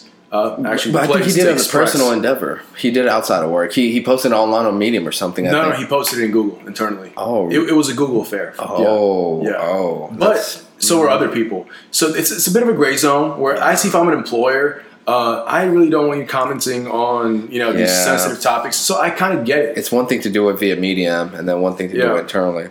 But I think maybe the pendulum is going to swing in the other way, where like society. We as a society decide, you know what, we've had enough of this limiting, censored approach, and some crazy blockchain app pops up that's decentralized, can't be taken down, and maybe we experience that shift in the next 10 years. Interesting. I think it's not far from reality, man. There's already a lot of blockchain-based platforms.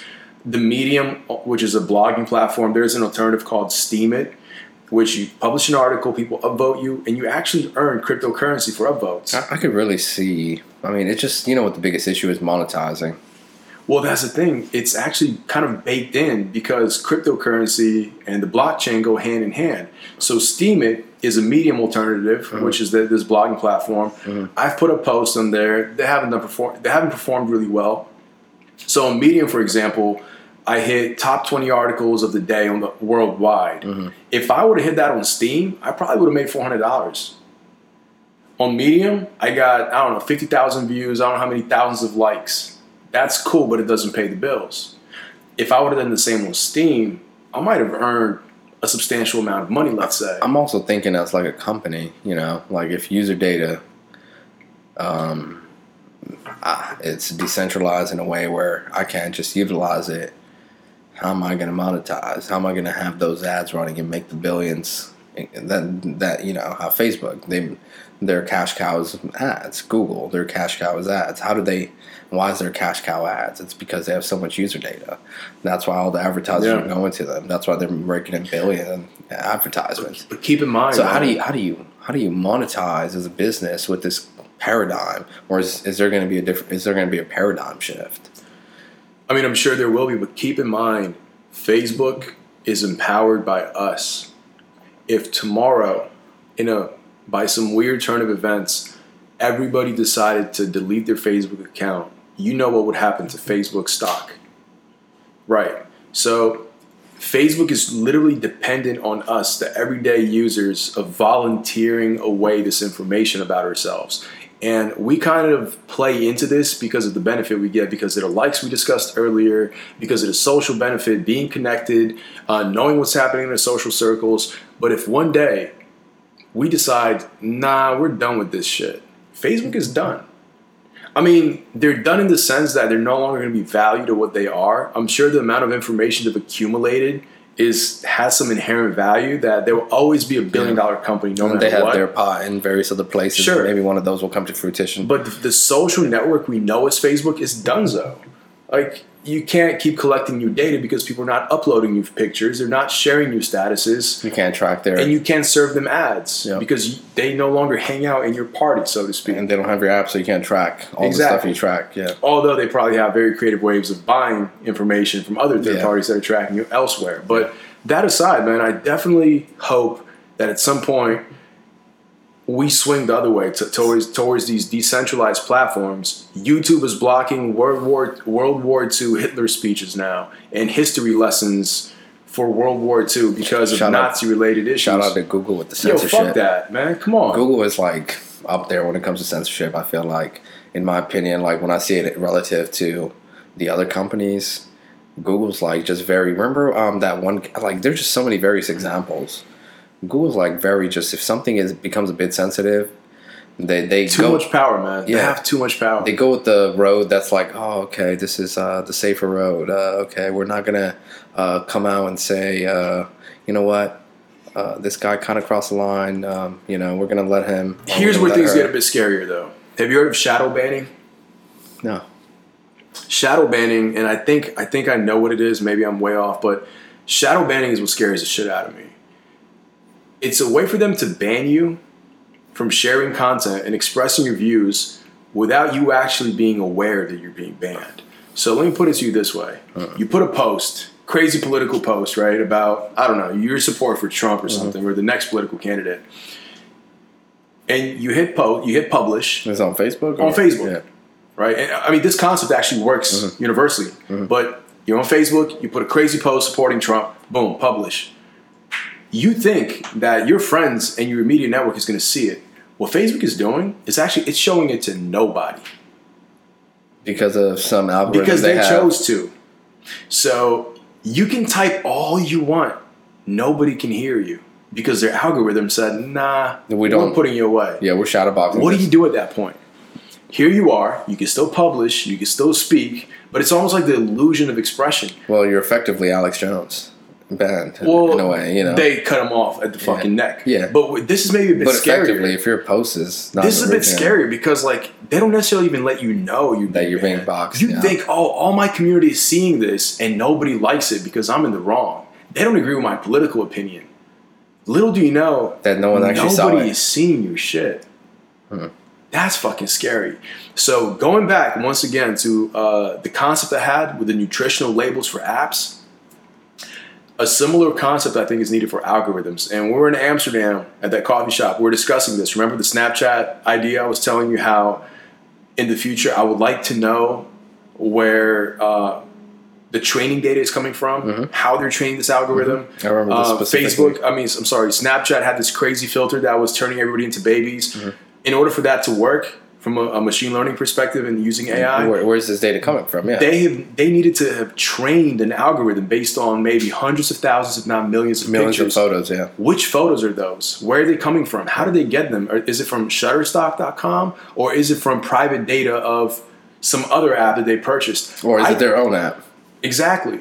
I think those things need to be disclosed, man. And I think kind of like the overarching theme of this episode, so to speak, is maybe transparency. Transparency and data use by big companies in America. Whether it's our data, whether it's our apps, or even algorithms. Dude, we're becoming increasingly reliant on algorithms we don't understand and apps that we don't know. Yep. There are these black boxes that you put something in one end, something interesting comes out of the other, grabs your attention. But at this stage in the game, the stakes are so high where elections could be swayed. Scientific studies could be distorted. We need to have a look into that black box. And I think we need some sort of, not a regulation, but transparency. Who's creating these algorithms? If I'm shadow banned on Facebook, maybe I should know that. Maybe you're right. Maybe there is room for another startup company to come in and try to solve these problems. I'm not sure how. I have a feeling that they can't because these algorithms is the monetization issues too. But I think before we even get to the monetization, I think just how does Facebook work? Like, have you thought about it? When you go on there, you type a status and you hit publish.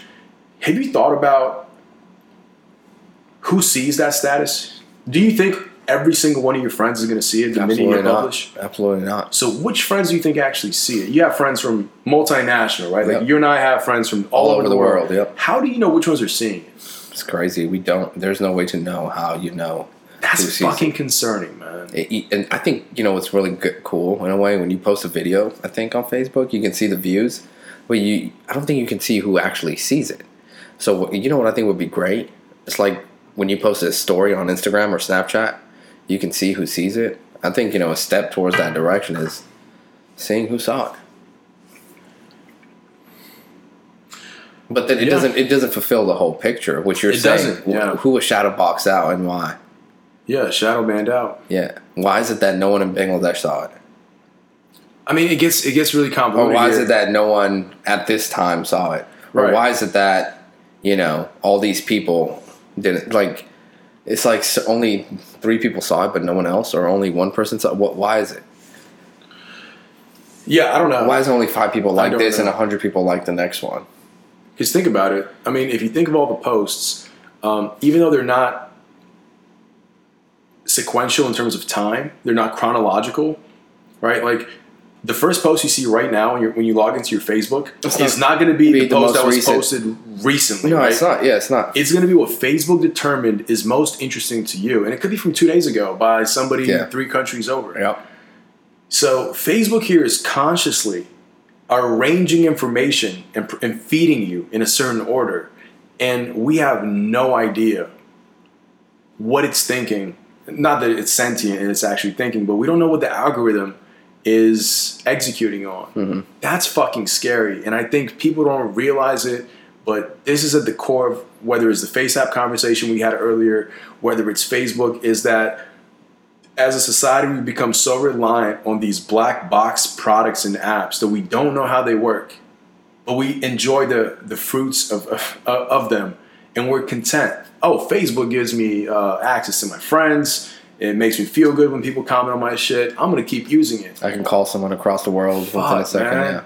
Like, that's all it takes for us to not care about how this shit works. Mm-hmm. And we've gotten, I think, too deep. I think we're dependent on machines and apps and algorithms which we do not understand. We do not even understand. We're not even aware of how they work. And we're not privy to the information. The owners wouldn't even tell us. They have our data, but they refuse to let us know how it's being used, how it's being shown, how it's the algorithm uses it. The closest I've seen is Instagram has this feature where you can go and you can see what Instagram believes you're interested in terms of ads. So you might go in your shit and you might see interior design, Katy Perry, and these are topics that Instagram thinks. Do you know about this? Mm-hmm. There's actually a screen on your Instagram app where you can see what Instagram thinks you're interested in. And people are just having a fucking blast because they're laughing their asses off. It's so off half of the time. But you might see, Katy Perry, Levi jeans, and this is what the algorithm thinks you like. I think that's a great step forward. Like, that gives me some transparency. When you ask yourself, why am I seeing this ad? They tell you, because we think you like jeans. No, I don't. But that's a secondary degree, right? Like, then you can correct it because you can remove those. You're like, actually, I'm not interested in denim at all. Maybe there has to be something for just how you said there has to be like a food label for certain things. Maybe there has to be one for why we're showing certain ads as well. Maybe just as how you said there has to be one for apps. Yeah, I mean, they have why do we see the Old Bay ad? Tell me. Yeah. I don't quote me on this, but I think there's actually a button that says, "Why am I seeing this ad?" on any ad on Instagram. And when you hit it, I think I did it recently, but it just simply tells you because you're within a certain age range in this county. It's too vague. That's not telling me shit. No, that's too vague. That's way too vague. Yeah. So it's not there, but at least it's like the approach that I think we need more of. You know what I mean? But on that note, man. Yeah. I think we also need to be able to turn off certain filters. Like, oh, it's monitoring my mic. Let me be able to turn this off.